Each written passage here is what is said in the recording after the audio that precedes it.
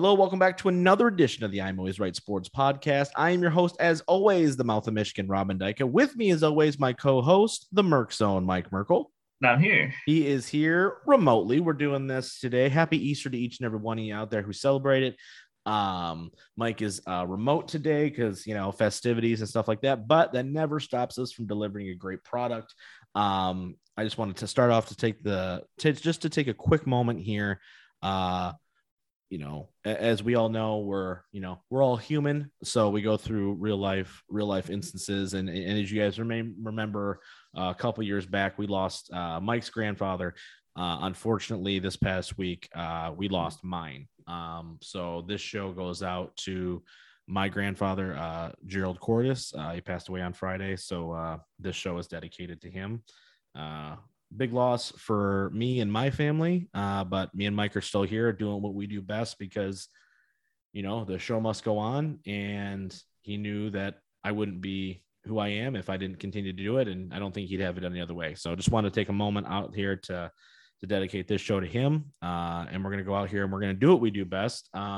We got a lot of stuff to cover this week. We've got Mock Draft Central. Me and Mike are going to go over some potential scenarios dictated by a computer, which is going to be a lot of fun. Next week is going to be full NFL draft all day long. So be prepared for that. I'm hoping to get my dad, Ryan Johnson, on there once again to kind of give us some of his expertise. He is the Mr. Mock Draft. He's been sending me mock drafts for about 4 months now. So I just text Mike. I go, he sent me another one, and he just laughs. So hopefully we'll have a lot of that coming in. We're also going to be doing a wrestling check-in. We've got some unique storylines going on in both the WWE and AEW. We haven't talked about AEW in a hot minute, so we're going to do that. We're talking tag titles, talking the big shows that AEW's had, the Ring of Honor connection. Lots of stuff to go over this week. So, Mike, let's just jump right in.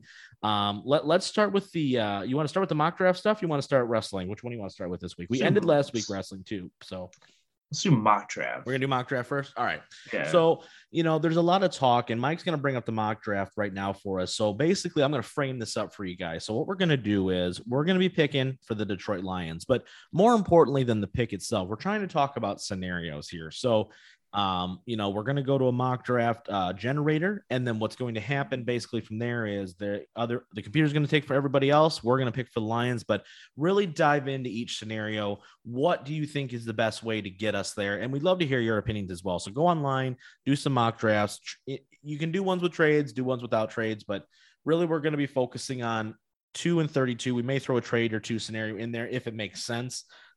With these mock draft simulators, a lot of times, Mike, we get every draft, like everybody wants to trade for every pick. So it's one of those scenarios where we got to be smart about it. But either way, though, so I think we should just hop right in. So, Mike, for those of us who want to follow along at home, what mock draft simulator are you using? Do you have one that you go to? I'm using the Pro Football Focus mock draft simulator. Okay. So I don't have one specifically that I love to use. It was just Yeah. That's a good one. Yeah. Pro Football Network, I know, is another one that a lot of people like to use as well. Yeah. You get like a good big board and all that good stuff. But okay. So we're going to kick this off here, Mike. Let us know when you kick it off, and then who goes first. So we're going to go 2 rounds. Yep. So we can see that 34 pick. Yeah, that's important for sure. Yeah. All right. So we will start draft. All right, so like everyone on Earth probably expects, Aiden Hutchinson goes number 1 because the mock draft never lies. Right, of course. Okay, so that brings up kind of our first scenario here at number 2. So in the probably the most likely of scenarios, right, Aiden Hutchinson goes 1.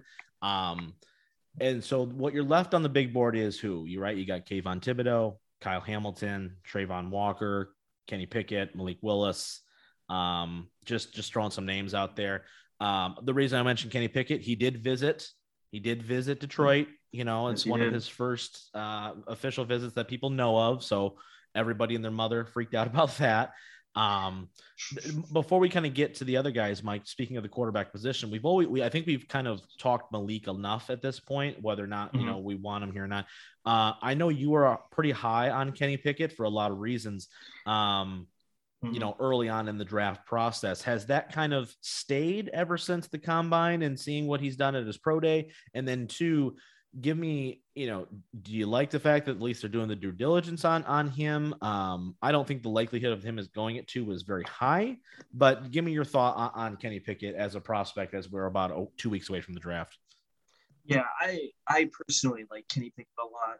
Yeah. He's probably like it's hard because I don't think any of these quarterbacks, like if you look at last year's class, Yeah. I don't think any of these quarterbacks go above the top 4. Mm-hmm. Even maybe Mac Jones would be 5. I don't know. Yeah. I don't know if you take Mac Jones or Kenny Pickett or Malik Willis. Like I think that's awesome. Yeah. So I don't like they're not. None of these guys are on that level. But in comparison to the guys that are in this class specifically, he's probably either my first or second. I think the big concerning thing that he has is his small hand thing, which even though it's hysterical to say, oh, we're not going to draft this guy with small hands. Yeah. I do think that the idea of fumbling is very high with him, and the idea that like he was having trouble in the rain being snapped under center. Yeah. His grip is not there when he's gripping the buttocks of the center. So that's my minor concern with Kenny Pickett. But I think in terms of like outside of his hand size disabilities, I think everything else I would love to have in Kenny Pickett. Yeah, I think he's good in the pocket. I think he's got good footwork. I think he's fast enough, right? I thought he had a breakout season. I know some people, I think everybody I kind of think at this point has their one quarterback that they like for whatever reason. I've seen some people that are really high on Matt Corral. A lot of people really like Desmond Ridder, especially after he ran his 40 time. I think he ran like a 4 or 5 something. So everybody's kind of got their individual flavor. I tend to lean if there is a quarterback, my number one would probably be Malik Willis. The deep ball accuracy is phenomenal. We've seen that. The athletic ability, right? It's there. The arm strength. He needs to work on, obviously, the intermediate. And I think that's why he's the perfect guy. If you're going to take one, especially in the time where you don't think you're going to win right this second, he's a good guy to take. I think that, but I don't think any quarterback in this class, though, is a guy that you can take and go plop him in and go, we're immediately 1,000 times better. Like even the teams like Seattle, Carolina, Houston, like I would not maybe hazard a guess and be like, okay, they like him over Davis Mills or Drew Lock or even Sam Darnold at this point. But at the same time, I don't necessarily think your football team got better by swapping out Sam Darnold for Kenny Pickett, if that makes any sense. I don't know how you feel about that situation in some of those spots, but that's kind of where I'm at with this quarterback class.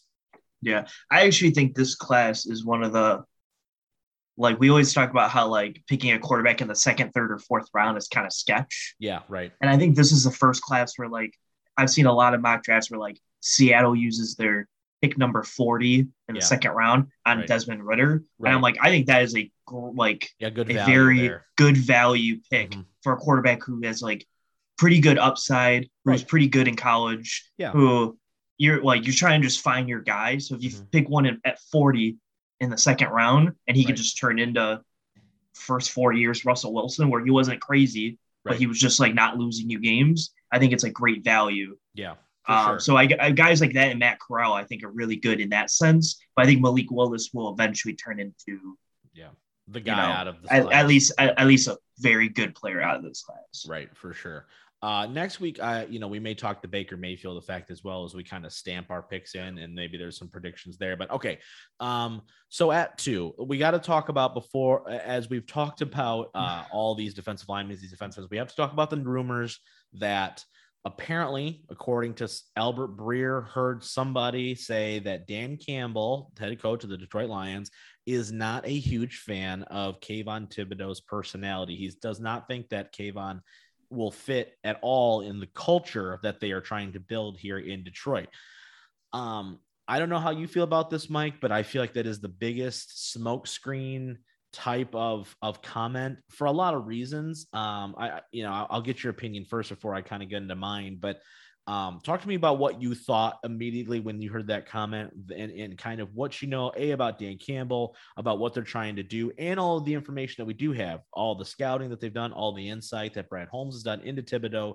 Kind of give me your thoughts on where you think the Lions are at and where Dan Campbell's at with Thibodeau as a prospect. Yeah, I think that's interesting because I think on one hand, Thibodeau has like early on in the process, Dan Campbell was like, we want a guy that will be a day one starter, Right. will impact the team immensely, blah, blah, blah, blah, blah. And that's what Brad Holmes wants, obviously, too. Right. So I think when you're looking at that checklist of boxes, Thibodeau all the way. Right. But then there's also the off the field issue of people question, well, does he really like football? Like, does he really enjoy like going out there if he's getting paid $5 million a year to go and like actually like put in the work and do this stuff? And I think that's the part where Dan Campbell's like, I kind of want guys who just love the game and who are gonna put it all on the field for us. And I think if Thibodeau, if the Lions, because I don't project the Lions to be a 9, 10, 11 win football team this year. Sure. If they're at 2 or 3 wins in week 8 or 9, it's going to be like, I think guys like Aiden Hutchinson would still give max effort every single game, no matter what. Right. I think Thibodeau, the worry about him is he might just try to shut it down or just like walk through it while they're bad. Right. And I don't think that's something Campbell wants. So is it a smokescreen? I think to an extent, yes, probably, because I think if he's there at number 2 and Aiden goes 1, he's probably the pick at 2. Yeah. But is it like also maybe like 5% accurate that Campbell's like, I wouldn't love this guy also? Yeah. I also think that's true also. Yeah, I think this is tough for me because the problem that I have with the comments is the fact that we heard last week as well, and I don't know if we mentioned on the show, but Campbell has not gone to anybody's pro day. And that was because he was sick for a little bit of time. That's why he didn't go to the owners' meetings. And he intentionally said, okay, if I can't go to this one, I'm not going to any of them. And so I think that he's like, I'm judging these prospects strictly on the tape. And because that he's doing that strictly on the tape, I just find it hard to believe that he's going out and telling people, yeah, this guy's a weirdo, or this guy doesn't love football, or this guy doesn't do this or that. As forthright as Dan Campbell is on so many things, whether it's the quarterback play, whether it's making the decision to take over play calling, whatever that case may be, I just find it very hard to believe. Now, maybe it's because I've kind of talked myself into him already being the pick at 2. Maybe that's what it is. But I just find it very hard to believe that Campbell just said, yeah, I can't work with this guy. And I think, and we talked about this last week a little bit, if Thibodeau is not the pick, there's something wrong. Like there's got to be something that scared the Lions away, and that I don't believe Brad Holmes is an idiot, and he's done so much work on him that I can't imagine he's just going to be like, there's a lot of question marks, but I think we're just going to take him anyway. Yeah, that is not their style. I feel like if they take someone else here, it's going to be like one of those, like the movie The Draft Day with Kevin Costner, where like the quarterback's like, it's the Trevor Lawrence of this class or whatever, like the greatest prospect ever. But he's like, he didn't invite people to the birthday party though. Yeah. No, and then he lied about giving the money back in the back. And then he didn't give the $100 back or whatever, but the other 2 guys did. Yeah. So then like his integrals as a human being were in question. Yeah. So that's why we went with Trayvon Walker over Thibodeau. Yeah. Something crazy like that. I will go out, and I'm glad you mentioned Trayvon Walker. I am in the camp. Or Kyle Hamilton. Yeah. If they take Trayvon Walker at 2, I am going to be a very, very salty boy, because I have talked myself pretty darn hard out of him being the pick. And here's why. At 2, honestly, at 2, 3, 4, 5, you are not going to take a guy with unproven pass rush ability to play defensive end. He's an athletic freak. I get it. I think he has potential to be one of the best run stuffers in the league in a couple of years. But if we did not have the NFL Combine, or just say defensive lineman didn't run the 40-yard dash, would we really be talking about Trayvon Walker being a top 5 pick? I don't think the answer is yes. There was no one came in thinking, everyone said, oh man, those Georgia D linemen are pretty darn good. I'm looking forward to seeing them in the teens in the late half of the first round. And then this dude runs a 4.5 and everybody loses their minds. I am not going to judge a defensive lineman on how fast they can run 40 yards. I'll judge you by your 10-yard split. I'll judge you by your 3-cone. I'm not going to judge you based off your 40-yard dash. And for me, a guy with 6.5 sacks has the least upside, I think, as a pass rusher, where if we're thinking it's got to be a pass rusher at 2, I mean, from an upside perspective, I think Thibodeau's 1. I think highest floor is Aiden Hutchinson. And then at the bottom of both of those, I think is Trayvon Walker. I just don't. I don't know how you feel about him as a prospect. He is completely off my board at 2. If he fell to 32, fine. If you're picking at 20, fine, but not at 2. Not at 2. And I just can't understand why. I know people love the upside of it, but at some point I need to see this team is not in the position to draft strictly on upside. You need a difference maker, and you need to get these picks right. Yeah.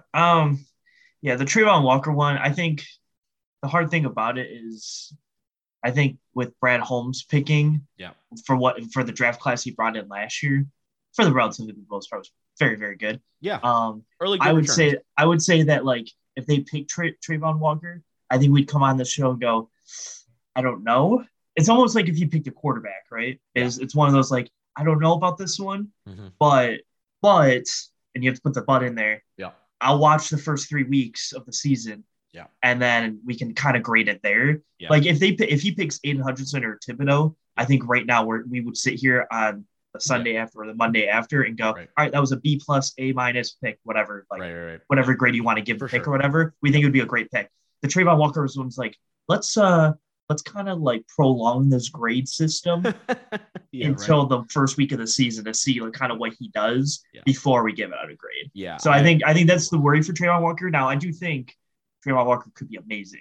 I think any of these guys could be realistic, but honestly, for sure. I'm not 100% sold on him, but I'm not also 100% sold on Thibodeau either. Yeah.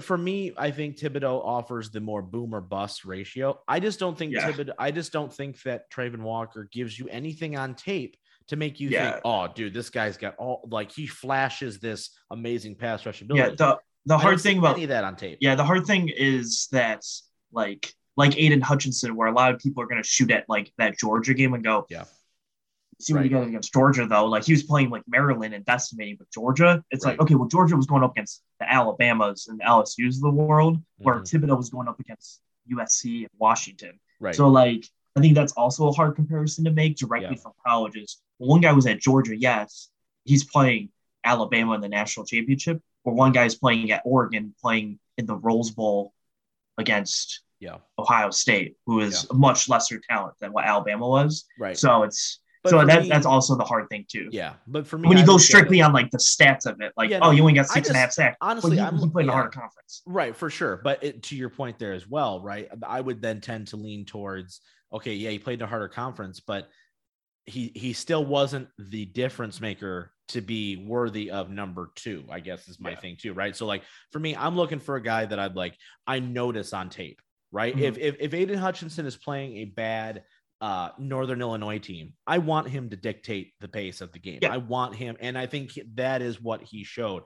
I think Thibodeau, I think some people forget he had a bum ankle this year as well. So you could tell some lack of explosiveness at times, but I don't know. For me, it is Hutchinson and Thibodeau, and then a far away 8 is Walker. I would honestly rather have Kyle Hamilton. If they take Thibodeau off their board, I'd rather have Hamilton than I would Trayvon Walker. Yeah, probably. Yeah.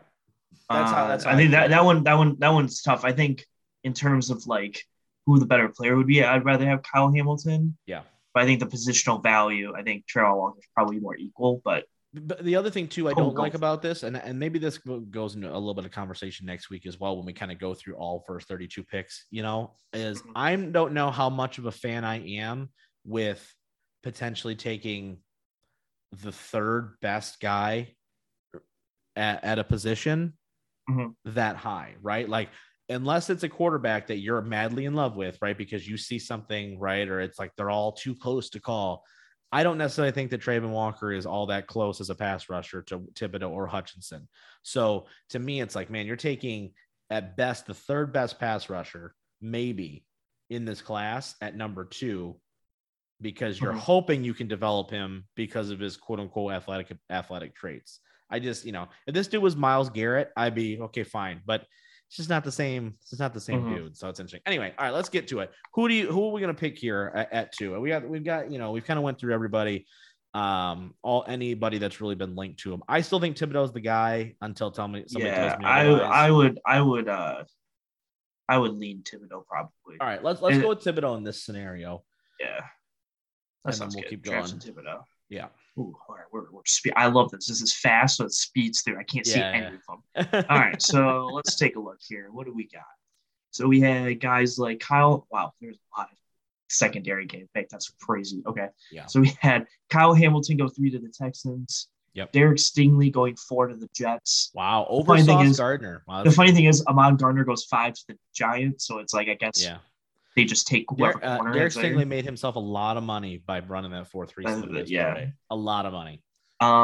Panthers pick Iquanu, the tackle, at 6. Just shocking because Evan Neal's still there, but that's the Panthers kind of thing to do. Right. Giants pick Trayvon Walker at 7, which again at 7 I would go, okay, that makes right. I could see that at 7. Yeah. Atlanta takes Evan Neal at 8, probably strictly because he's by far the best player out there. It's not even close. Seattle picks Charles Cross at 9. Garrett Wilson goes 10 to the Jets. Yeah. And then just kind of going around some of the bigger names. Malik Willis going 13 to the Texans, which would be kind of wild. Jameson Williams goes 17 to the Chargers, getting more receiver help, because they need more receiver help. What are these funny ones to see? The Packers, this would be a Packers like 2.0. Yeah. So Tyler Lindenbaum, the center, goes at 22 to the Packers, 28. Kyer Elam, the corner out of Florida, to 28. That'd be the biggest. Hey, they just signed Sammy Watkins. The receiver problems are solved. They just signed Sammy Watkins. They're good. Just like the Lions signing Deshaun Elliott, who is going to be their day one starting safety next to Tracy Walker. This would be just comedy gold. I would die. That guy from what's his face? The Pat McAfee show. Yeah. I couldn't get enough. I just need a camera. Oh, I know Ty Schmidt. He's hilarious. Yeah, I need a him camera. Okay, anyway, so 29. Kansas City picked Andrew Booth. 30. Kansas City picked Boyd Mafe. 31. Wow, no receiver for them either. That's interesting. And 31. Bengals pick Lewis Sign, safety out of Georgia. Okay. So what's our big? So here's some. Like? Yeah. So here is some guys that are ranked high that I don't think are very high. Yeah. Some of the bigger ones that I've seen. So David Ojabo still there, obviously, because he tore his ACL, so he's not anymore. Dax Hill's still sitting around. We like Dax Hill. We like Dax Hill in this. Drake, that's Drake Jackson. Never mind. I thought Drake London was still there. I was like, oh, that would have been just wild. Okay, let me go by position here. Let me faster. So guys like George Pickens, Christian Watson still. Christian Watson's still there. Yeah. John Mechie's still there. I know he's probably a later pick, but nice to look at though. Yeah. Some people have him in round 1, which I think is crazy, but okay. What position specifically do you want to look at? Well, let's take a look at. So wide receiver, we did get some other rumors. I'm glad you brought up wide receiver because there was some rumors and some news coming out that the Lions are not done adding to the wide receiver room. And I assume they'll use one of their top 4 or 5 on a wide receiver. But they said that they're looking to add more speed to give Jared Goff a true evaluation, right? So Christian Watson was one of the guys, the wide receiver from Tennessee. His name is escaping me at the moment. And then David Bell, which doesn't make any sense because David Bell and speed don't correlate at all because he's slow. Velus Jones Jr. Yes, Tennessee wide receiver. Yes, I believe that's the other one that they were looking at. That apparently that they've been intrigued by. I think Christian Watson is a slam dunk pick here because at this point, looking at the receiver room, as contrary to last year, St. Brown, DJ Shark, Josh Reynolds, Khalif Raymond, Quintez. Those are all a lot of guys that you can put in there. So I would say, because I do like Christian Watson, and I do think I would love him at one of these. I think that if you look, because the fun thing about the 32-34 is that you only have one team in between your two picks here, right? Right. So I think the odds that Jacksonville takes receiver, especially when you got guys like, well, they just pay Christian Kirk and they've got Christian Kirk and they got Marvin Jones. And if they do pick someone, it'd probably be Dotson or Pickens because those are higher commodity picks at that point. Right. I think you'd probably want to go safety or linebacker here. Yeah, let's and at 34 get Watson. What's the because linebacker? I feel like there's a better chance. What's the linebackers at? Linebackers, we got Leo Chenal, the Wisconsin guy, Ryan Asamoah, the Oklahoma guy, Chad Muma, the Wyoming guy. I heard he's a lot of people, one of the bigger name guys. A lot of people in the league have basically said if Chad Muma's there at some point in this range, you might as well give him a Lions jersey. Yeah. Like everyone is kind of putting him. Christian Harris, Alabama linebackers there. Darian Beavers, Cincinnati linebacker. Quay Walker, Georgia linebacker. Yeah, let's talk a little bit about. I do want to talk about Nakobe Dean just for a second because I know there's been some mock drafts where he has fallen to 32. What do you think the likelihood of him being there at 32 is? I don't see it being very likely, in my opinion. I don't see it because I think there's a lot of teams here. So he goes 23 to Arizona, right? Yeah. So him and Simmons, whatever. But I think you could go down the list here, like Cowboys, Bills, Tennessee, Bucks probably wouldn't. Chiefs, one of their 2 picks maybe could also. Absolutely, absolutely could. So for sure. I think it's going to be a lot of people are going to have to pass on him. Mm-hmm. And Steelers take Devin Lloyd at 20, right? But there's a lot of teams here that are probably looking at a linebacker, especially a really good starting one. Yeah. So I would be shocked. Now, if Nakobe Dean gets to 27, 28, I wouldn't be surprised to trade up at that spot too. Yeah. Mm-hmm. If they really like a guy like Nakobe Dean. Right. But and he has. I really don't have a visit. He does have a visit with the Lions too. Yeah. He does have one of those pre-30 visits. So yeah. I also like guys like you said, like Chad Muma enough. Yeah. The Wisconsin guy with the idea with the as well. Yeah, the Leo Chanel guy. Yeah. Or Chanel, yeah. But with the Christian Watson and having Dax Hill available here too. Yeah, I think those guys kind of overtake a linebacker at this point. But because you also have Jaquan Brisker, the Penn State safety. Yep. I know a lot of people really they were at his pro day. Like him Lions too. were at his pro day as well. Yep. So I think it's really hard if you're sitting there at 32 going, all right, so 34 you really like Chad Muma or Christian Watson. And maybe those would be your 2 picks here. Honestly, you could do that also. Yeah, you could for sure. But I think Dax Hill's also has to be on the table here. I kind of think you're right here at this point, speaking because of the wide receiver depth, as much as I do think that they need to take a wide receiver relatively high here, just because of the depth of the receiver position in this draft. I'd like to get and I think Christian Watson, I kind of have my heart set on him a little bit. I'm not going to lie to you because him to me fits everything that they want. He's a bigger guy. He ran super fast. He's got decent hands.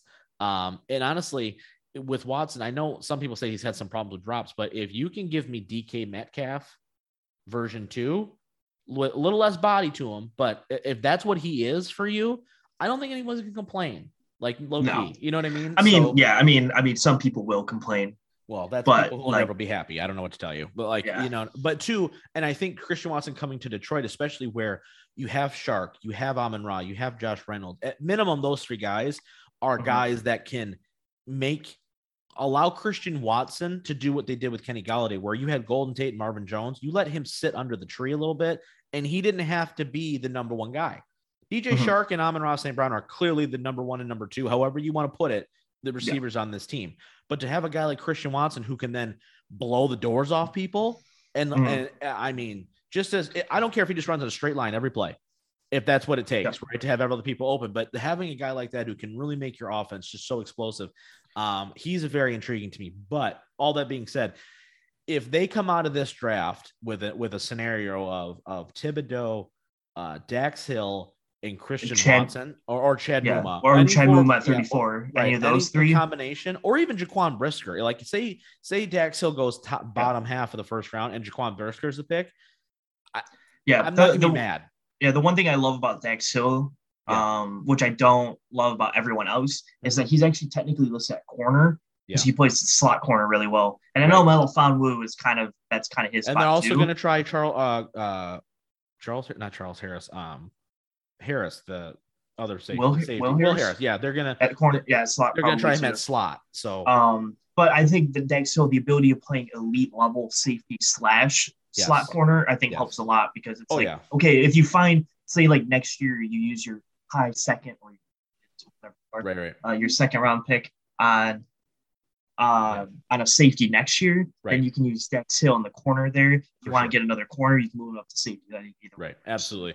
Yeah. I think that it's really nice to see their due diligence on the safety position, on the wide receiver position, to hear those guys kind of in the mix and to hear those rumors and news about that is extremely, extremely important for the most part. So it's extremely it's intriguing, and I think for Lions fans it is extremely it's exciting, right? Because it feels like they're attacking positions of need, right? To see Nakobe Dean coming in for a pre-30 visit, you're like, oh, Nakobe Dean, then maybe they're in on him. And then people freak out when Kenny Pickett comes to town. So it's just one of those double-edged swords.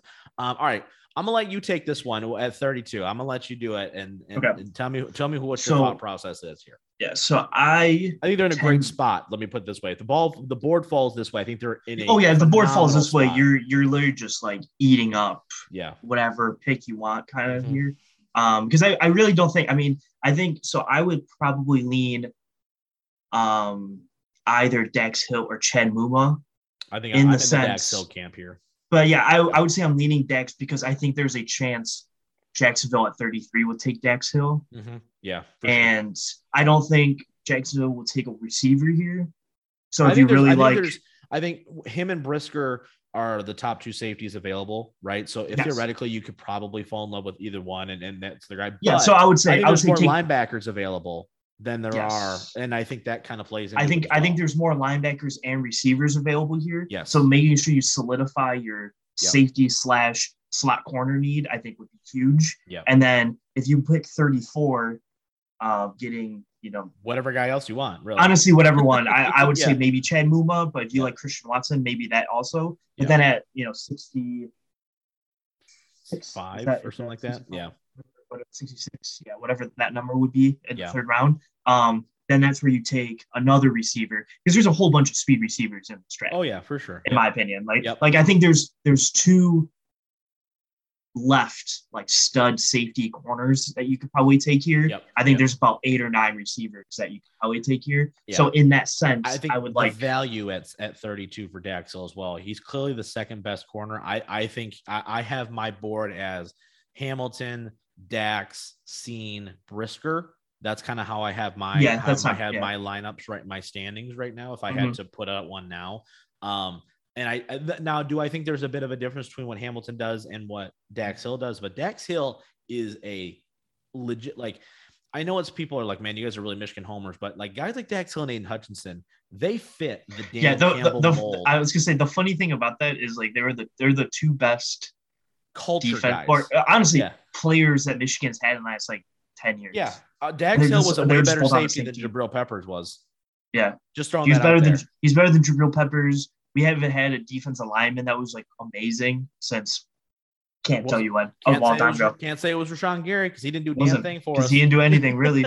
Chase Winovich was pretty good, but like he was an all effort guy. He was an all effort guy. He wasn't a pure like, oh man, this dude's got And then I think the next coming years you're going to see a lot of offensive guys coming out. Yes. I think Ronnie Bell will be a pretty high commodity next year. Yeah, if he get healthy and stuff like that. But I think this year, literally the two best defensive players that I've seen play at Michigan in the last like 10 years are just in this draft. So it just kind of works like that. Right. But so I'm going to pick Dax Hill here at 32. And I think if you told every Lions fan right now that coming out of day one, you didn't make any trades, so you didn't trade down, right? Which I know some people will be bummed out about, but I don't think it's likely as much as I want it. I doubt it's yeah, I don't think it's going to happen either. And we literally say it every single year. But this year, if you re-listen, with no good quarterback at that level, you're like if you listen to our podcast every year, we're like, this would be a really good year to trade down. Yeah. For like X reason, we always make a reason, and it's always a good reason to. But they're probably never going to. No, not in this one especially.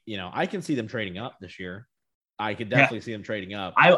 Here's the thing: if they just love Hutchinson, I think there's a world where you trade up, you throw in a couple firsts, and you just all right. I don't. You throw in 34 in that or whatever. That's the only position I don't want them to. I do not want them to trade from 2 to 1. That's the only thing I don't want them to do. Other than that, I'm pretty much down to clown for anything. But to your point, if you told me next Thursday night at midnight, whenever the first round ends, that the Lions got Kayvon Thibodeau and Dax Hill picks 2 and 32. Yeah. You go, and the board starting safety. Yeah. And the board fell the way it did, where you've got plenty of options at 34 and at 66 and at 97, I think is the other one. 97 because that's 97. Yeah. So it's like, if you told me that's how the board fell and that's the two guys you had in 34, you have an opportunity to take a Chad Muma, Shenault, or Christian Watson at 34. I think everyone goes, oh my God, this is happening. Oh my gosh, this is happening. Yeah, so I'm totally on board with taking Dax Hill. Dax Hill is a great so player. I will take Dax Hill at 32 here. So Jacksonville picks wide receiver Jahan Dotson at 33. So they do go receiver, gorgeous. But they don't pick a receiver that I necessarily would fall in love with here. Mm-hmm. Mm-hmm. And so at 34, like we said, we have literally every option in the book that we were talking about here. Yeah. I think here would be a perfect opportunity to take Christian Watson, in my opinion. Okay. All right. Because I am slightly, because of the receiver class this is. Okay.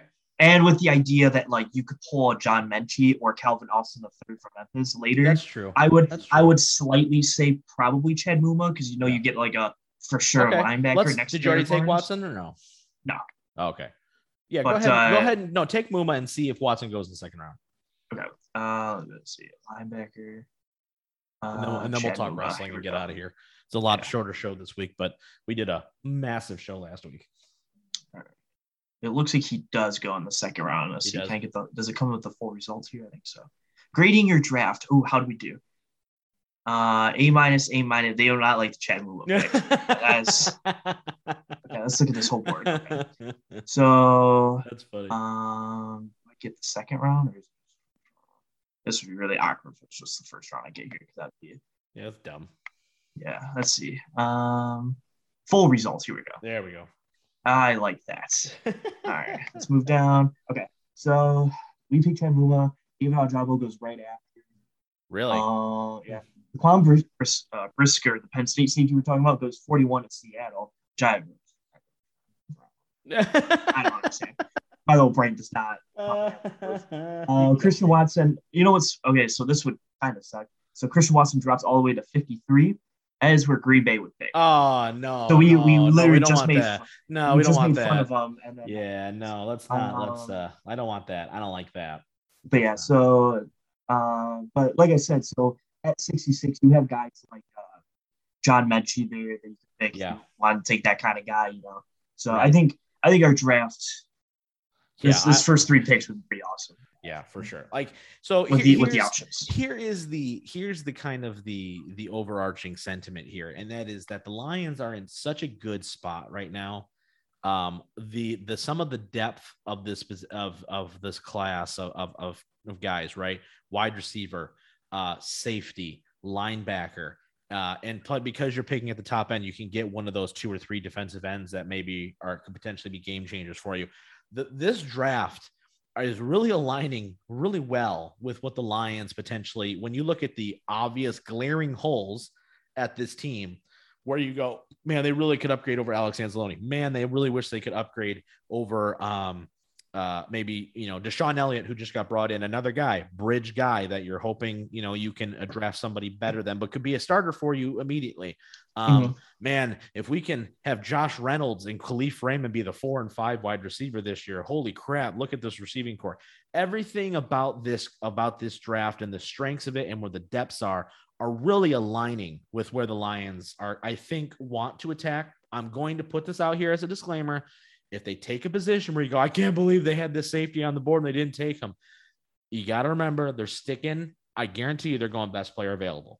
So if that means that there's a wide receiver there that they love at 32, and I know Dax Hill's sitting there, maybe they have this guy graded higher. So as outside of them taking Trayvon Walker at 2, I don't really know if there's anything I can be like super upset about. Real quick before we transition to wrestling though, are you in favor at all of taking the quarterback at 32 if there's one that falls to them? I'm not. I think if he's that good, I think you just need to take the guy at 2. Like, I just don't understand how you can, because the odds of you finding that guy at 32, in my opinion, because if Pickett will be gone, Malik is going to be gone, Ritter, Corral, I don't know. I just don't see how those guys are that much of an upgrade over Jared Goff, if at all. Yeah, I think it would be an interesting idea to look at. Yeah. I think no matter what, I think you have to take your edge rusher at 2. Yeah. Because you have Goff at least enough there. Yeah. And I don't think there's any way on earth that any of these quarterbacks will grade over. No. These two, at least Thibodeau or Hutchinson in their book. No. Even probably Trayvon Walker or Kyle Hamilton. Those guys are all probably the top 4 on their book right now, probably, if I had to guess. So, but I will say though that if like now Malik Willis, I don't think Malik. I think there's a 0% chance Malik Willis will drop to 32. Yeah, Like I know a 0. lot of people like Sam Howell at 32 because no one's talking about Sam Yeah, Howell anymore. I think more likely or not, I think Desmond Ritter would be the guy who gets a highest grade that's at 32 that you would probably take. Yeah. And I wouldn't hate the move to do it. Yeah. But I also, again, it's one of those where we talked earlier where they take Trayvon Walker. You're like, I guess, but that's like a later grade thing for me. I think that would be one of those, like, if the preseason, he just looks like Jordan Love and just looks like he doesn't know what he's doing there. And I'm saying preseason, just what Jordan Love looks like for the Packers. Yeah. Then I would go, you really could have used that on Chad Muma or Dax Hill and did it and took this guy. Right. But if he also has a potential of coming out and being really, really good, then right. So I think it depends how high the grade is, but we won't know that. I'm kind of in team. I think there's a 5% chance that they maybe took Malik Willis, but I do think that outside of that, I don't think it's happening. If there was some grand universe where Malik Willis dropped to 32, I do think they would take Malik Willis at 32. Yeah. Or now they're not going to trade down and they get a whole bunch more picks for him. Now here's the thing: if they traded with like the Jets and got the 4 and 10 pick, right? Then at 4 or 10, I guess either one. Mm-hmm. I don't even know Malik Willis will make it to 10, but if he makes it to 10, I think that's also like okay, I could take him at 10 here kind of deal. Yeah. But I don't think at 2, when you only have pick at 2 and 32, I don't think that's enough range to. I'm so excited for the draft. Wrong with that. I can't wait. It's so exciting. Cannot wait. One of those, I think the draft is my most anticipated, but when the event happens, you're the most flat event. Yeah, you're ever. So bored because you're like, okay, it's literally like you get 30 seconds of who's it gonna be, and then it's like oh okay, and now you're just like, all right, I'm done now, and then you wait, and then who's it and then you be? wait, and then you just kind of sit there, but it's literally one of those where most events for me now, NBA playoffs start today, as we're recording this, right. And I'm like, oh, here we go, we're gonna go watch. Yep. Bucks and whoever, Boston or whatever. Right, yeah. And the hype to the game is so, I'm like, all right, here we go. And then you're watching the game, you're like, the first 3 quarters have been yeah, right. It's pretty good. It's basketball. It's good. Yeah, it's basketball. It's not like this crazy must-see event that everyone says it is. That's how, but the draft is the highest level of that, where I'm like, oh my God, all these scenarios, anything can happen. And then it's like, all right, we're going to pick Thibodeau. I go, yeah, we said that for 4 months. I know, right?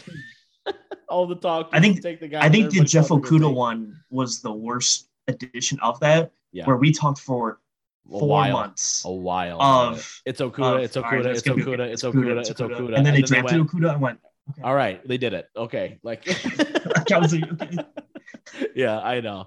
Yeah, it's one of those situations where, thank God they have 32, because if we were just talking about the second pick overall all this time, it's over immediately, right? It's it's done. I will say, half the years, last year, what was it? 2 years ago was the Jeff Okudah year. Yeah, last year was Penei Sewell, and that was a little bit more fun because it was 7, so there was more options. Well, and the Hawk one was fun too because it was 8. Yeah. So it's you get a little variance in there, but nobody knew what they were going to do. Yeah, there was picking in the top 3, you're just kind of you kind of have an idea. Right. For sure. There's not a lot of variables that go into the top 3. Dude, we tried to, if we were doing this show back in 2009, people were trying to make the argument for Aaron Curry over Stafford.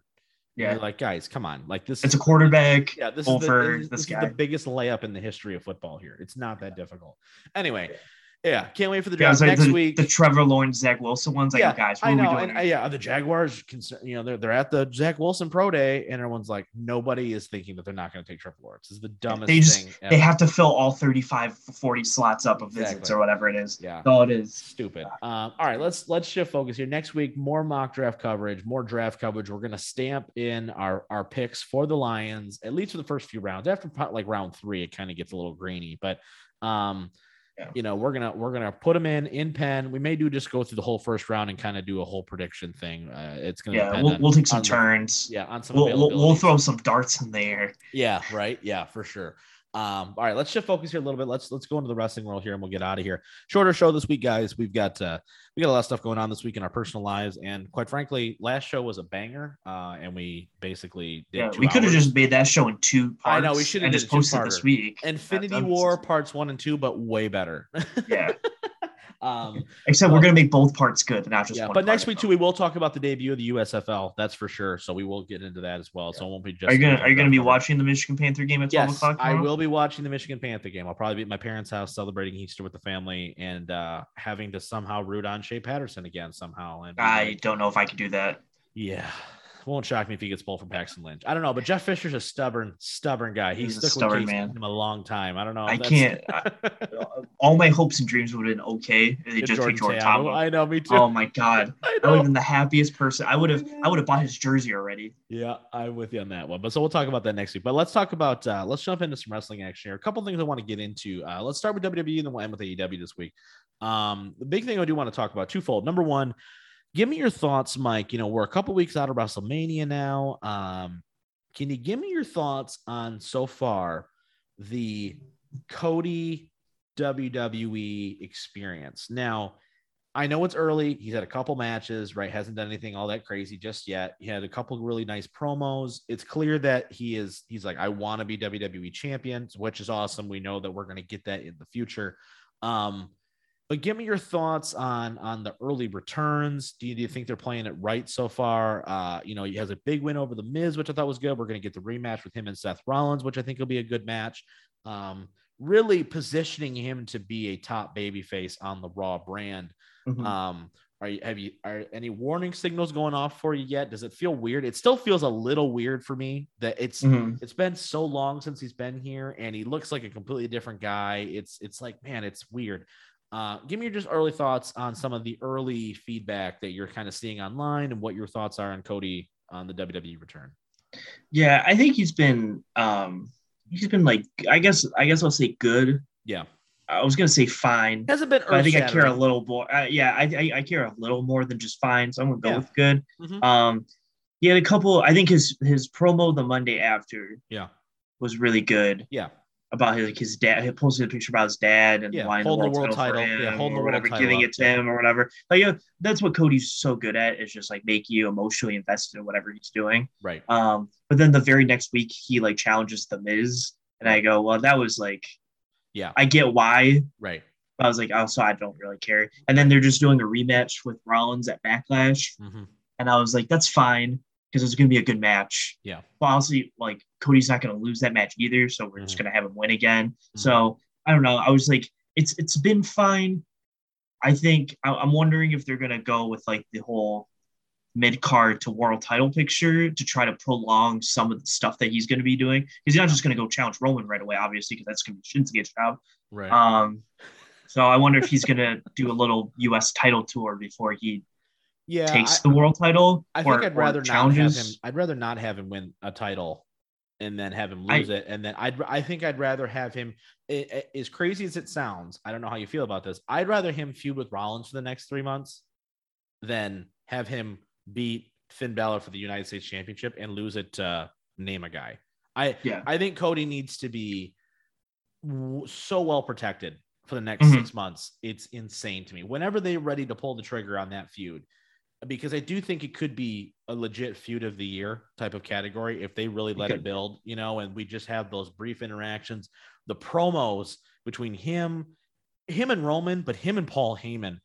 I mean, oh my goodness, talk about getting you wanting to like, oh, I feel that, right?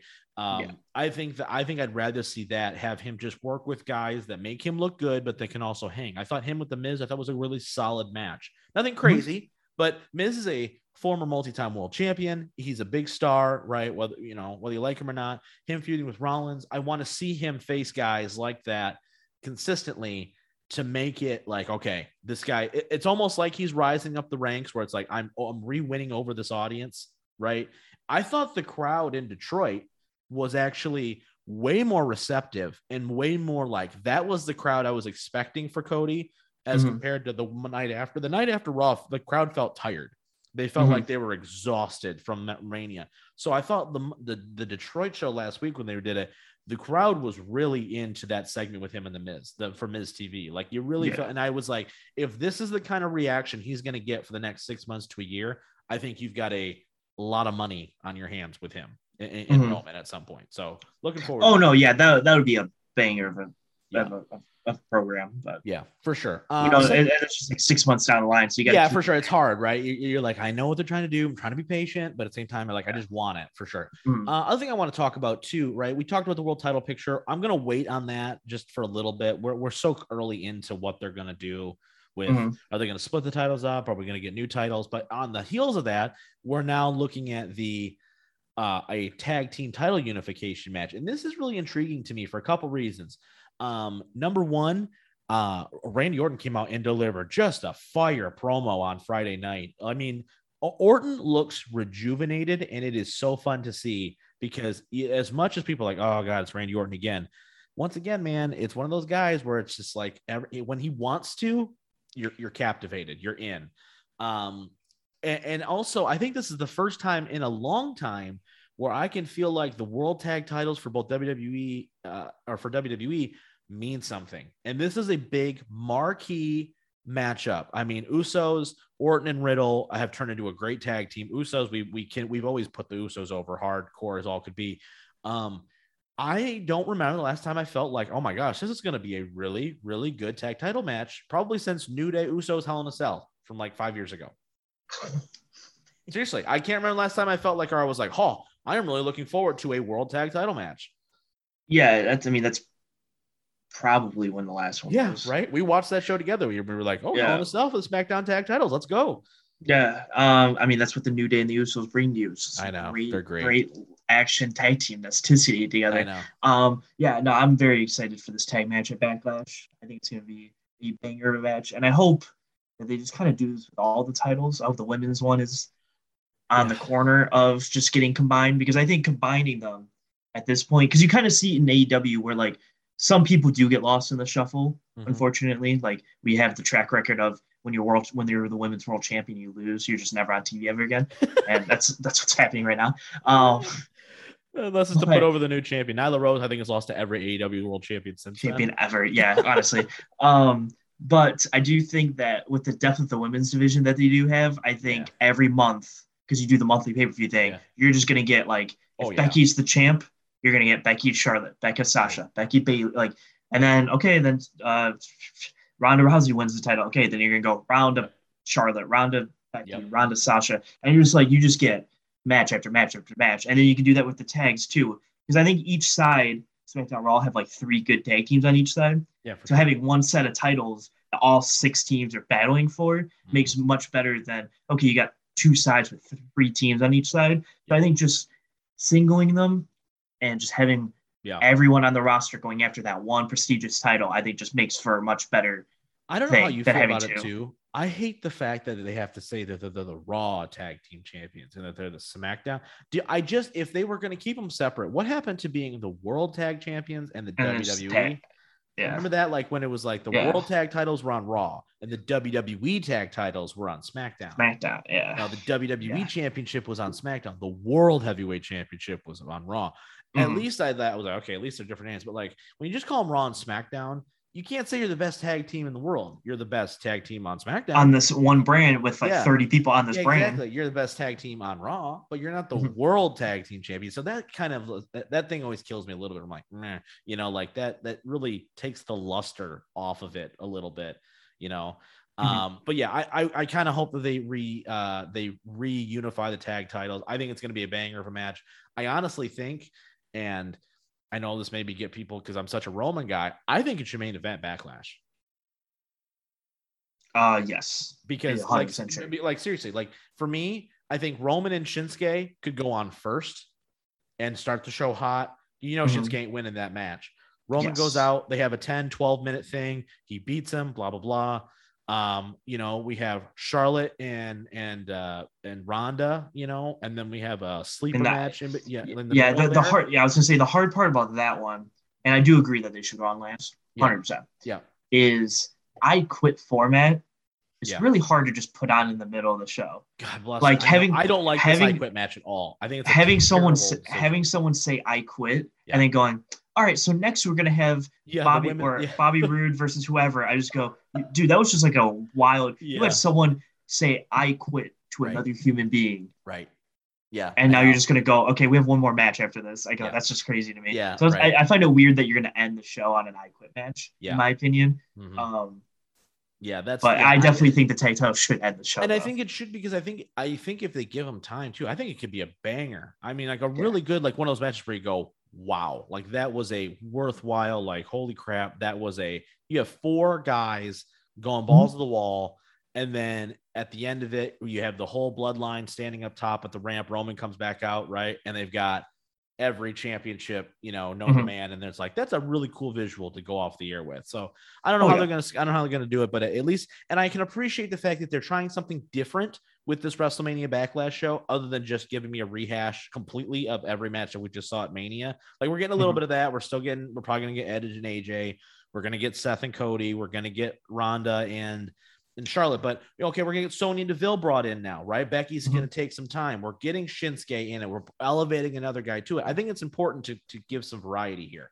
But like you said, you just named those 5 matches. I'm like, this card has a chance to be a banger card. Yeah, because it's just one night. You're playing 6 or 7 really good matches on it, and just let it go. Exactly. I think it could be a really, really good show. Yeah, for sure. We've talked about this in the past. I've always enjoyed the Backlash shows sometimes more than Mania, because you're like, some of these you go, oh, well, we had Shawn Michaels versus John Cena, but now this month I get Shawn Michaels versus John Cena versus Edge versus Randy Orton. Oh, that sounds way freaking better. You know what I mean? Where everyone's like, oh, it's Fatal 4 was a cluster. I go, yeah, but if you're just watching to be like, there's 4 main eventers instead of 2, this is way better. Why would I not want to watch this? Speaking though of championships and the amount of titles, right? In AEW, right? We just saw a new world television champion in we did. In Samoa Joe. 2 weeks ago, we had a banger of a match between FTR and the Young Bucks for the Ring of Honor tags and the AAA tag titles. And literally 4 days before that, they FTR and the Briscoes was a banger too. Yeah, they just won the titles, right? Yeah. Do you feel like AEW now, in a sense, has too many championships? Because we know the 6-man tag titles are coming for them, but now they're putting the Ring of Honor tag titles on AEW television. They're putting the television title on there. They had the world title on Saturday night and battled belts on the line. They've had world title. They were having Ring of Honor title match. Now I get it, it's Ring of Honor, but we all know it's under the same umbrella now. This isn't a hush-hush deal. Do you feel like all of a sudden you're like, oh, so I feel like they're using Ring of Honor and their championships as a way to be like, oh, world title matches are on this show, but they clearly don't mean as much as the AEW championships. So I thought it was funny that the Ring of Honor one happened before the women's world title, which I thought was like, okay, that's like, that makes sense how that like order goes kind of thing. Yeah. But I heard that they're just doing this Ring of Honor stuff to get people accustomed to the Ring of Honor guys before, because I feel like I think they have like a minor TV deal getting set up. I hope so. There's supposed to be a big announcement too this weekend. Did you hear the rumor what that announcement might be? That might just kill all my hopes and dreams. Well, I've heard 2 things. I've heard one rumor is the Super Show with them. That's what I've heard. Okay, and then the other ones I heard that they may have a streaming service deal lined up. I would rather have that by a lot. Yeah, because the Super Show thing is going to be bad for pretty much everybody, quite frankly. But I think it'd be cool in a vacuum. But they don't. No. It's not a working relationship. It doesn't work. But so I heard the rumored date of that show is the Saturday before the Detroit show. Are you serious? That's what the rumor is. That's what I saw. Lord. And that was the thing that killed me. I was like, it's either, I was like, all right, I was talking to Josh. It's either going to be one, awesome, because they're just going to use a lot of those guys and just kind of have them on Dynamite the next day or the next Wednesday. Right. Or that's going to be the blow off to like 90% of the feuds, and we're going to get one of those like crappy Dynamite shows where like nothing really happens. Right. Yeah, exactly. One of the two. We don't know which one yet. Yep, you're for sure. I'm just like, let me just take the streaming service. Super shows are also hard for me because unless they are developing a full-on working relationship, a la Ring of Honor and New Japan had, if you're having a whole bunch of quote unquote dream matches, but there's no stakes, it's really hard to sell that. Like Okada versus Punk is great. Okada versus Punk for the title is a whole different level. Yeah, I think the one thing, like I said, like they're just gonna throw in everyone and their mom in these in these matches. So I think no matter what's gonna be like a bang on the show. Yeah. But like they're like I assume they're gonna do like Punk and either Tanahashi or Naito. Yeah, kind of where I thought they were gonna go. Yeah, that's fine. I just gave 2 guys. I didn't. I agree. But yeah, I think it could be a pretty banger. I think it could be awesome in a But- vacuum. I just want it to have like positive repercussions going down the line, Yeah, right? I would like it to be like their that super show Yeah, they did the in like G1. 2019, the G1 super show Card. thing. Yeah. Where G1 like it was Supercard. like they just kind of combined rosters. 2 shows into one. Yeah, but like exactly. they didn't verse each other. It was like they had Yeah. Okada and Jay White, New Japan guys. Then they had the Ring of Honor 3-way ladder match where Matt Taven won. Yep. And they had all the, but like they were all title matches, but they were all like brand specific. Like I would like to have like Okada and Naito for the world title. Then you'd have the AEW world title and that stuff. I think 1,000%. Yeah, it could be cool. I'm interested to see what that announcement is. But are you concerned at all with that? Do you think that they're going to wind up kind of dropping? Because the other thing too is, okay, so you bought Ring of Honor and you have these title matches on the shows, but as to your point, you just had the AEW Women's World Title go on last over the Ring of Honor World Championship. Their main championship is middle of the card. I think that just shows that like I think like because WWE would do that also. Right. Yeah, they put the NXT stuff title, and it's just showing like okay because they put the TNT on. Yep. And then Ring of Honor World and then the Women's World. So it's like the world title means more than everything else except for our 2 world titles. Right. Exactly. Basically. So I didn't mind the order placement. I just thought. But that was my point though, Ray. I was like, I understood why you put the Ring of Honor television title on last because you wanted to make that moment and Samoa Joe and that dream match between Suzuki feel like that. So that's why I was like, okay, we're putting these titles on a pedestal so that when Ring of Honor spins off into its own thing, right, and they're doing their own shows, then okay, we've got some AEW fans have some background on some guys, and now we know who the champions are. We're following the storyline, and now we're going to tune into Ring of Honor every single wherever that's at, YouTube, it's on a television station, whatever. Yeah, it'll probably be on like TBS. I hope, wherever they get to is fine. Maybe that's what the announcement is that they found a streaming deal or something. I really hope it's on HBO Max. Yeah, that would be awesome. The other thing I want to talk to you about, is I want to get your opinion on this current Adam Page title run. I personally feel like it's kind of been underwhelming for me. And I think it's because we're just waiting to get to the good stuff. So I'm trying to give it like my patience level, right? Yeah. But I also felt like Adam Cole versus Adam Page could have been a lot bigger, and it wasn't. And because I think it felt like a throwaway. I don't know how you felt about it. Like this last match on Rampage, I did not think it was very good. I thought I'm not even phrase it. I thought it was good. I just didn't. I think it could have been much better, and I thought it could have been much bigger. And for a blow off, it was just like, okay. I don't know. I just feel like because Cole was new, and they were like, okay, well, he's going to beat Bryan, and they spun Bryan off into something that's probably the best thing they have going right now. This whole Blackpool Combat Club thing, awesome. Yeah, it's definitely one of them. Yeah.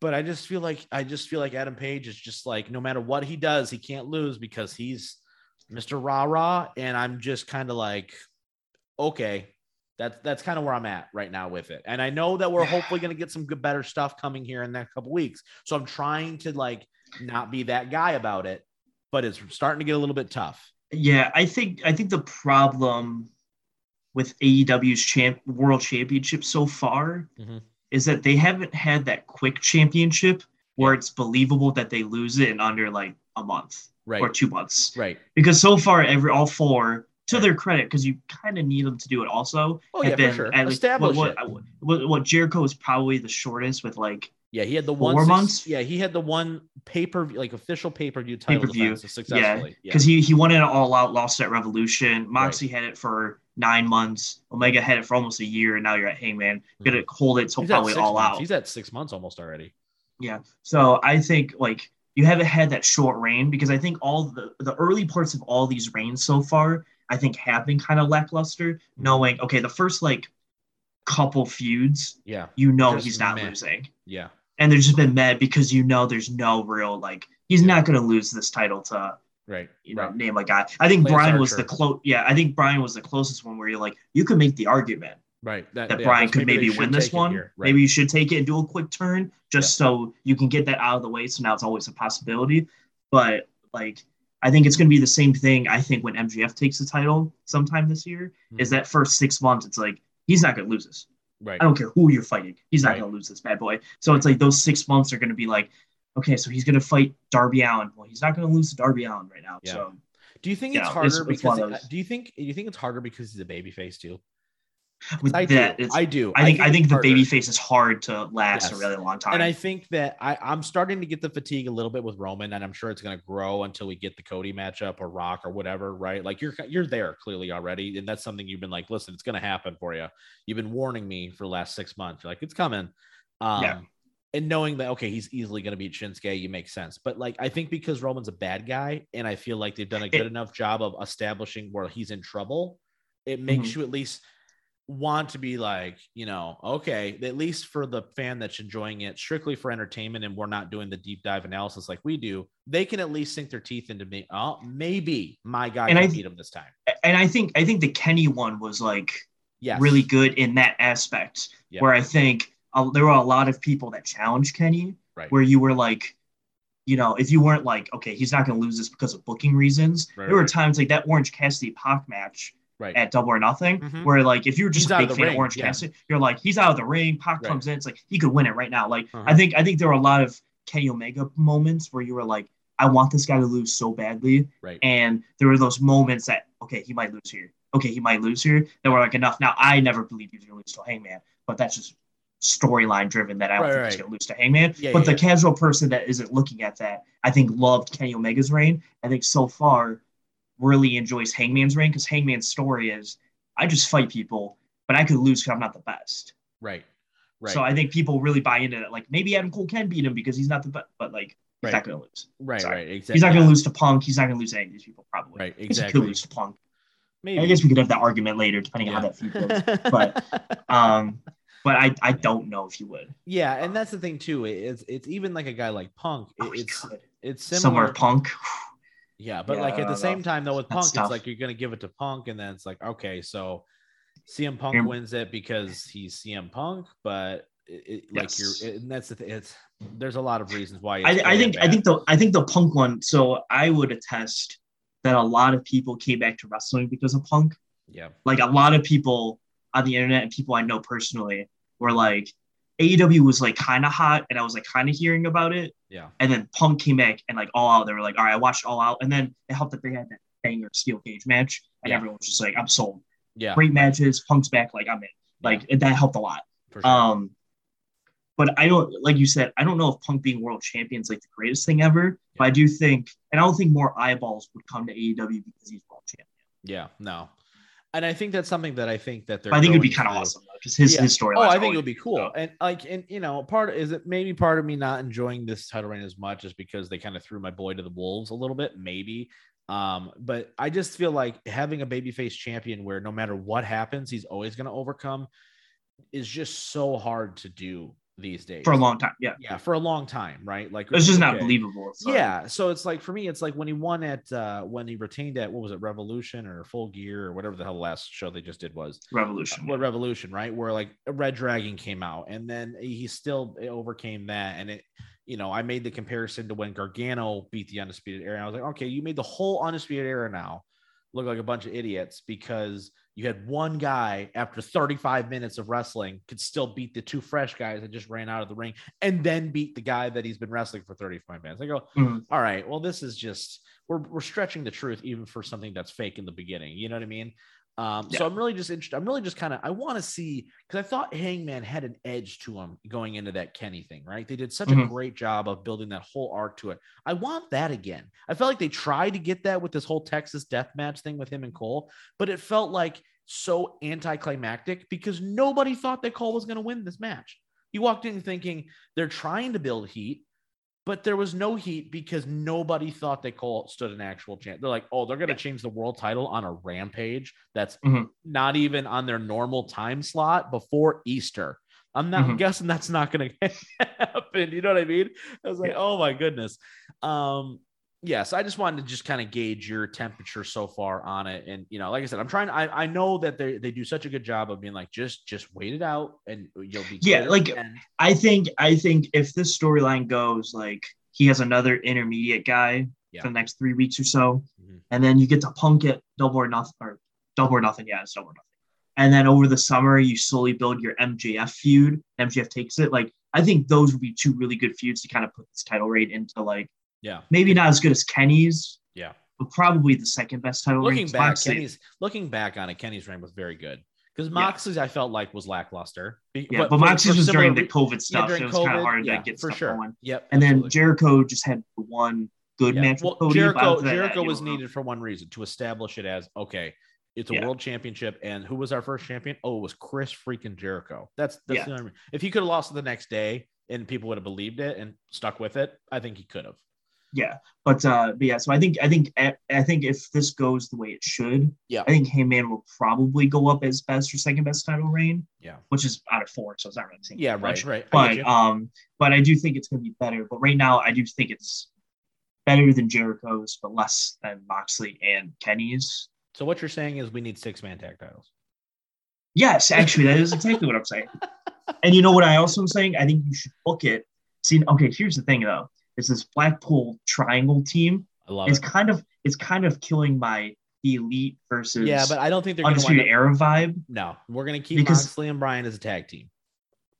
Because I think you could just throw Yuta in there and just kill people. No, I know that, but Yuta's doing the whole pure champion thing, right? He's got that whole deal. Yeah, I guess maybe it doesn't. Like, I think that would be a down the line thing, but I'm just like, God, I just don't want them to like get so hot where like everyone just wants to see him with 6-man tags. And then they take it over from the Elite or something, because we need that Elite Undisputed Era match for the 6-man titles in a ladder match, because it's going to be a ladder match. So it's always a ladder match.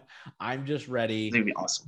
Yeah, I am just ready for Moxley and Bryan to win the tag titles. And I've never been excited for 6-man titles. I'm not like I know 6-man tags. Yeah, I did not like the Ring of Honor 6-man tags. I've never been a fan. I don't like the New Japan ones. I think they're stupid. I think the New Japan ones are stupid. Yeah. I don't know anywhere else that really does. Like AAA, I think that's Ring of Honor or something. AAA does. AAA's even got intergender tag champions, so they've got a lot of stuff. But Ring of Honor did them, and it started out okay, but then it got slowly but surely got stupid. So once again, when they all left AEW, that's for sure. But anyway, all right, that's gonna be it for this week's show, guys. Did you have the LeBron stuff? We're gonna see. Oh yeah, hold on, that's true. Yeah, we do need to get into that. I totally forgot about it. I just have a question. I was like worried, but I was like, bring it up because I don't know if I want to do this. You're right. I was eager to get out of here because I'm like, all right, we've got to watch the USFL highlights from Saturday night. Right, exactly. They just finished the game. Did they just finish? Yeah, fourth quarter comeback here. It was kind of crazy. There we go.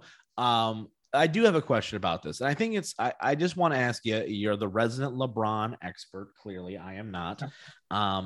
But I do think it's important because we're in the playoffs, and coincidentally, Mr. LeBron is not in there. Now, here is what I want to ask you, okay? And I just want to kind of gauge your opinion on this because I thought about this. Stephen A. Smith came out and did his Stephen A. Smith thing and was like, blah blah blah, Jordan, LeBron, blah blah blah, whatever.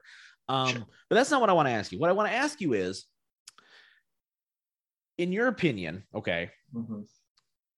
Because he didn't make the playoffs. Okay. Now, is it similar because he didn't make it to the finals and he didn't win the championship, whatever, and he's the best player in the world, right? Do you think that it affects his legacy different, or if at all, as compared to a guy like Aaron Rodgers not getting it done in his own way? Okay. Now let me frame this, right? Because Aaron Rodgers, frame it for me, because there's a big difference here. Right. Okay. Because so here's my logic, right? Okay. Is that Aaron Rodgers, you could say, from an arm talent perspective, could potentially be the greatest quarterback of all time, right? His touchdown interception ratio is going to be ridiculous, blah, blah, blah. He's won a championship, right? Won a championship, but he has not won as much as like Tom Brady, as Peyton Manning, right? Joe Montana, even guys like Troy Aikman, who are clearly not as good as Aaron Rodgers, but have more championship success. Okay. Mm-hmm. Is it fair to say, and we don't consider Rodgers in the same level as a guy like Brady or Joe Montana for a very big reason, and mostly because it's that. Do you think that LeBron now missing the playoffs with this team, because on paper you got a lot of money allocated to some guys that have put up big numbers, that have won a lot of basketball games, not saying for much, but they've won a lot of basketball games. Do you think that should affect him? Should we be talking about it in the same vein that we do in Aaron Rodgers, because Aaron Rodgers MVP didn't get it done, Should we be talking about LeBron James in that same way and saying, yes, you put up 30 points a night, but you didn't get it done. It's your team. It's one of those things where like, it very much feels like to me, the argument before Stafford won a Super Bowl where got all the stats right, but you didn't win it, right? You haven't shown that you could win it or can do it consistently. Now where LeBron's this year, you could say could have been a scoring champion if he would have played all year. Was the best player on his team, and they didn't get anywhere with it. Give me your thoughts on that, because I do think it's important to kind of to hemorrhage that out, because we talk about the value of the quarterback position and we talk about LeBron and the NBA, for whatever reason, everybody's so worried about their legacy. It's weird. It's like a new fad for like the last 12 years. But like, it's because of the talk shows that talk about it. So you gotta, right? And I know, the Nick Wrights of the world will say, well, blah, blah, blah, it's better for him now. But I disagree. That was going to be my cynical way of saying it. But I completely disagree with that, because, okay, but he didn't make the playoffs. But at 36, 36, 37, Jordan won a title. So like that where you making that comparison. So just give me your overall thoughts on what him missing this playoff does, knowing that he played pretty damn well at 38 years old. Like, I think it's going to go unnoticed, but do you think it should go unnoticed a little bit, because at the end of the day, he didn't make a playoff run? And we both are in agreement here where I would much rather have him lose in the finals than lose in the first round, because it doesn't make sense to be punished for that. So, but to my point though, right? What are your thoughts on it? Because it's such a mixed bag. It is a mixed bag. Now I will throw this out that I don't think Rodgers is the quintessential comparison to this. I actually think Peyton Manning is probably closer to a comparison to this. For sure. Yeah. Only I was just picking Rodgers specifically this year because he was MVP. That's the only reason why. But I look at Peyton Manning in that sense, kind of the same way I look at LeBron in that sense, where they both have like a pretty big like asterisks in their resumes. Yeah. Like, Peyton Manning went like 4 straight years just losing in the first round as a 1 seed. Yeah. Like, it's like one of those things. It's like, what are you doing? Like, you're the best team. How are you just not winning? That's true. And, LeBron has 1 year. Yeah. 14-2 and just losing in the divisional round. It's just insane to me that just happens. Right. And so I don't think Aaron Rodgers, because he only has the 1 title, I don't think it like kind of qualifies him in that sense. Okay. Fair enough. Yep. But for me, I think so. The way I look at the LeBron James career is once he won the 2016 title from the 3-1 deficit, that one to me symbolized what like the Brady 28-3 comeback did. Yeah. What's to me as a human being, as Michael Burke, human being, put him as like the GOAT for me. Yeah. Right. Okay. So once you put someone on that GOAT status, unless you have a Dallas Maverick meltdown, which I don't think he's had since that 3-1 comeback league kind of thing. Like, he hasn't had a terrible year since he's been injured, but he hasn't had a terrible year. He doesn't lose the GOAT status because he doesn't make the playoffs in his 20th year in the NBA or something. Like, that doesn't impact me as a personally. Right. So to me, he can only add to it. So getting to 3 more finals, winning 1 just adds to it. But you don't really take away. Like, I don't think anyone takes away the Philadelphia Eagles Super Bowl loss from Tom Brady, because everyone's like, you're the GOAT, it's fine. You went to another Super Bowl, but you just got outmatched in that one. Right. Like, do you think it matters?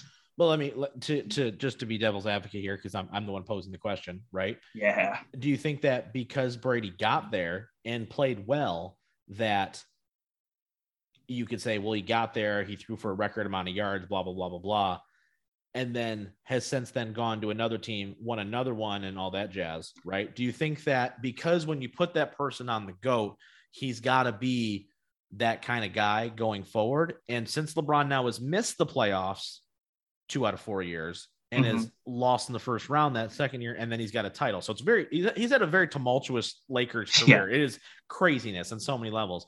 Do you think that takes a toll, because this is the first time you could argue that a good chunk of his tenure on a team has not panned out? Yeah. So I look at, the LeBron James career for me goes from like rookie year, like I said, the 3-1 comeback. It's when I'm like, all right, kind of like stops their GOAT status, right? Right. Since then, 2017, I argue that Warriors team is a top 3 team ever. Yeah, I don't think there's much debate sure. on that. Like 73-9, you add Kevin Durant. I think you're probably one of the top 3 teams ever. So you lose to that team twice back to back. Right. While he's also for averaging a triple double through the series, and he put 52 points, and then J.R. Smith didn't know the score of the game, so then he goes to another team. That was one of our best shows. That was my most angry show. I want to go back and listen to that show. I know we should. Almost been a terrible time for me. That's great. And then he goes to LA. It's kind of the end of his career is kind of like Tom Brady's career, actually, in a weird sense. Because then he goes to another team and then wins a championship on another team.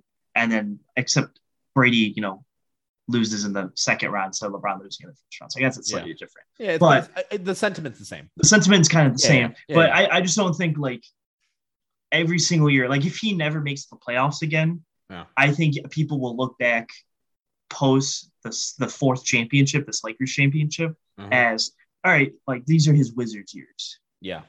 In like a sense, like, he's obviously going for the scoring title. He wants to be like the number one all-time leading scorer or whatever. Like, that's obviously his number one goal right now. But I think he's just kind of going, and he's going to get to that landmark, and then he'll probably be done soon after that. Like, I don't think there's much more championship left in him. It's just, all right, I'm going to be the all-time leading scorer. Do you think maybe play with my son and then leave? But do you think that hurts him though when he's done? So, like, okay, he gets the scoring title. He plays his 1 year with the Pistons because they somehow get Bronny. And Michael gets a 44-year-old LeBron James Piston jersey. And that'd be a fun time. So he plays his 1 year, whatever, like that, with his son, and then he's done, right? Yeah. And if he never gets back, let's just say never gets back to the conference finals. Let's just say that's the benchmark, right? Like, he never makes another deep playoff run. Do you think that looking at it, when you compare it to the only other guy that you can say had this big impact that he did on the sport, right, which is Jordan, you go, okay, so Jordan came in, all right, he took a rebuilding Bulls team, right, had a first round exits, has the trouble with the Pistons, which they both have, which is still boggles my mind. That's their first 8 years are so identical to each other. It's crazy. It's so weird to me. It's just like weird because like one team found a way to build and get better and like get talent, and the other one was just like, we have LeBron, so we're fine. And it's like, hey, we got Shaq and Antoine Jameson. You sit your ass down, all right? Anyway, but their first like 7 years are like identical. They both get over the Pistons, right? So then Jordan goes in, wins 3 back-to-back, leaves, comes back, wins back-to-back, right? Yeah. And then retires again, and then we get the Wizard years. Yeah, the 2 year Wizard years, right? For LeBron, it's okay. We can't get it. We have the meltdown against in 2011, right? Back-to-back, goes to Cleveland, wins it again, right? And then we have a couple. So it's like, it's very up and down for LeBron. But I guess my point is if we're looking at it age to age, right? 36, Jordan wins his last title, right? Leaves on top of the world, comes back, I think 2 or 3 years later, 38, 39, and blah, blah, blah. That's where LeBron's at now, right? Yeah. So the hard thing for me. Yeah. Okay. So I agree with that sentiment. Yeah. On one hand, right? Yeah. I think the hard also part though is that we're missing the point where like Jordan went to college for 3 years because he couldn't go to the. I mean, he wasn't ready for the NBA right away. Well, also you couldn't. That was also. But you also couldn't. Yeah. But I don't think he would have made the jump and done it because I don't think he was good enough at that point to do it. Yeah. But LeBron went right out of high school, so like when you're looking at their ages, LeBron also had 4 more years of NBA. Which I don't know. I guess if it hurts or helps. Yeah, actually helps him more than anything. I think probably helps him more than anything. I just think it's like more wear and tear and like. No, I'm talking about like, but it allowed him to he would have more points in the NBA, and then 2, he had more time to build up his game to it. That part's different for me. I'm just talking about to the point now where at the tail end of his career, right? Yeah. I just at the top of his game. Theoretically, at the end of the day, I look at the Lakers years now. The bubble championship, I think, is kind of an anomaly. I would agree with that. I still think they win the title if COVID doesn't happen. Yeah, but I do think it's weird because that title is very interesting to look at because it's like, as being the 1 seed, you're kind of at a disadvantage because you had no home crowd and you had no home court advantage. Right. But at the same time, you were all in like one place, so everyone was kind of equal at that sense too. So you just kind of came out, you're like, we're just the best team out here. But I still think they win that title. But I look at all these Laker years because I remember when he went to the Lakers. Yeah. And everyone was like, "Oh, you're going to the Lakers because you just want to make movies and you're done with basketball." Right. Like that was the sentiment was you don't want to do basketball. You just want to have like a couple Wizards years and then leave. And he was like, no, I'm going to go win a title. And then he did. Right. So I think that just kind of adds. Yeah. But I think these Lakers years are going to just be remembered as, yeah, Jordan had those 2 Wizards years.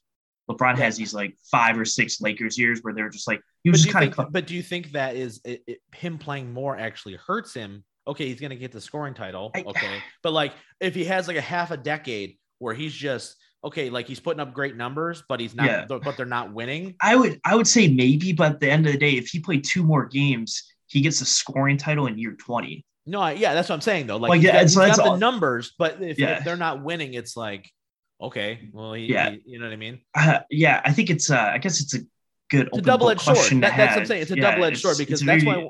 The reason why I asked this question is because people are dogging him right now. They're dogging this Lakers team, right? They're dogging the whole situation. I do think they did Frank Vogel dirty, by the way. I did not think that was okay. I think they did Frank Vogel dirty. I think people like are kind of just missing the point where like I think a lot of people put the blame on LeBron, and I go, you know where my blame goes to? Oh, Anthony Davis. Yeah, where's that man's been? Like at least LeBron played more games than he did, and LeBron's 38. No, I'm listening. The other guy's 27. It's crazy. Right. And the aspect that is interesting to me is the fact that it's okay. The longer he plays, as much as he can add to it. And I think you are right to a point where you can't do irreputable damage unless he just goes out and he averages 9 points a game and you go, what happened? Right. Where he's not going out there and he looks like a shell of himself. I don't think he'll ever do that. That's not his style to do it. But at the same time, the longer he plays, and I can just, and you know this, I can just see it now where I think that him trying to go for the scoring title and people knowing that that's his goal, people are going to go, oh, all he cares about is the stats now because he can't get the rings. And you're like, and I can feel it coming. And I'm sure Nick Wright just woke up from a cold sweat thinking about it right now about it. You know, I just wonder if he wasn't trying to play with his son, would he still be doing this? That's my concern. I would lean probably no. Yeah. See, and that's a hard one because LeBron's like a historian. Yeah. So I think having that record, and I think after he won that bubble championship, he probably looked at it and was like, man, I'm like 4 seasons away if I average 25. Right. To getting the scoring title thing. Like it's like one of those where it's like, if I'm close enough, I think if he averages 22 points a game, I think sometime next year he gets it. I think that's like what he has to get to or something. Like the end of next year, you'll get it, or the beginning of the third or the second year or whatever. So I'm like, he's like that close to the point where like he's not going to just like stop now. Like you're almost there. Might as well just do it. Yeah, he's not Barry. He's not Barry. Barry could have. No. Like Barry just went, I'm done. Yeah. And very interesting when you think about it. Yeah, I just wanted to get your take because I do think it's important every once in a while because you know, it's one of those things where, and we may talk Tiger Woods next week because I do think it's important to talk about him as well, about him coming back, right? And not about his performance necessarily, but the fact he made the cut, right? And the B that he actually played, like that's pretty impressive. But it's just important, I think, you know, in times like this to check in every once in a while with guys like this because you're not going to see it. You're just not. You're not going to see LeBron James again. At least in our lifetime, you're not going to see Tom Brady. You're just not. I'm sorry. LeBron, like Mahomes has already done things where you go, nope, can't do it. You can't name him now because of X, Y, and Z. You just can't. You know what I mean? Like you're just not going to see it.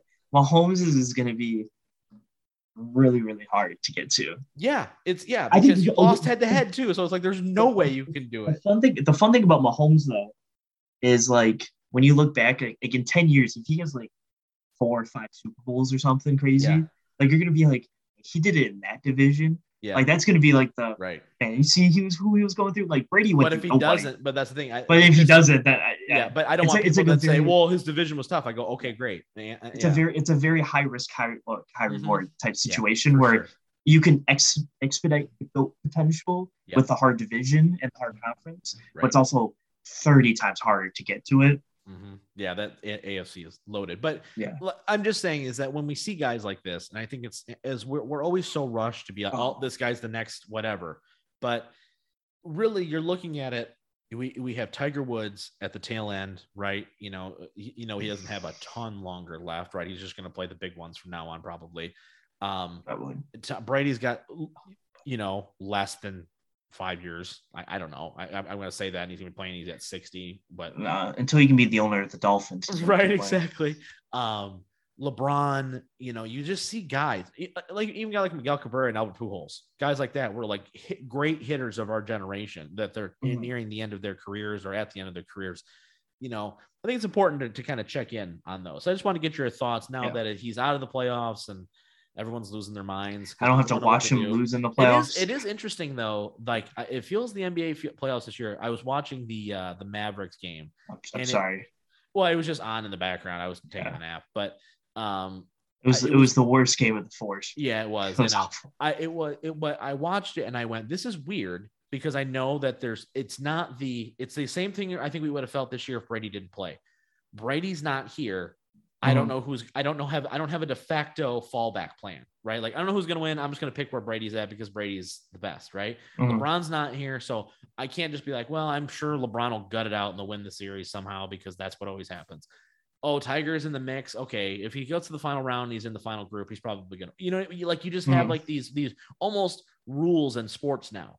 And you don't have that in the NBA playoffs this year. And it felt weird. It felt weird. You know who you do? You have Giannis now. Yeah, I guess, but it's not the same. It's not as good. It's not the same yet. If he wins the championship this year, I think people with the facto just kind of go to that where it's like, all right, the funny thing was it was the Warriors for a hot minute. Yeah. It was KD for a minute where it was like, if you have KD, you're probably fine. Yeah. And then that like, really? And then he went, nah, just kidding. His big toe was like, we're not going to let you do that.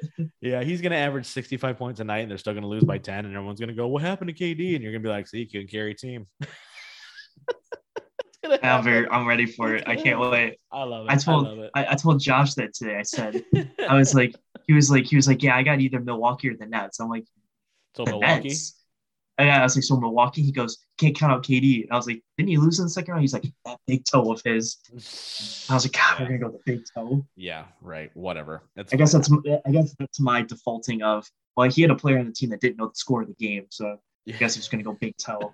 I think mine's worse. I love it. All right, that's gonna be the real end of this week's show. Next week, mock draft USFL. We may check in on the Tigers too. We'll be a couple weeks in at that point. That'll be fun because everyone's falling apart on them already. But I digress. Hopefully they can pull out a couple wins here. But that's gonna be it for this week's show. On behalf of the missing whaleman, he's the Merc Zone, Mike Merkel. I'm the Mouth of Michigan, Robin Dyke. We will see you guys as always next time. Happy Easter, everybody.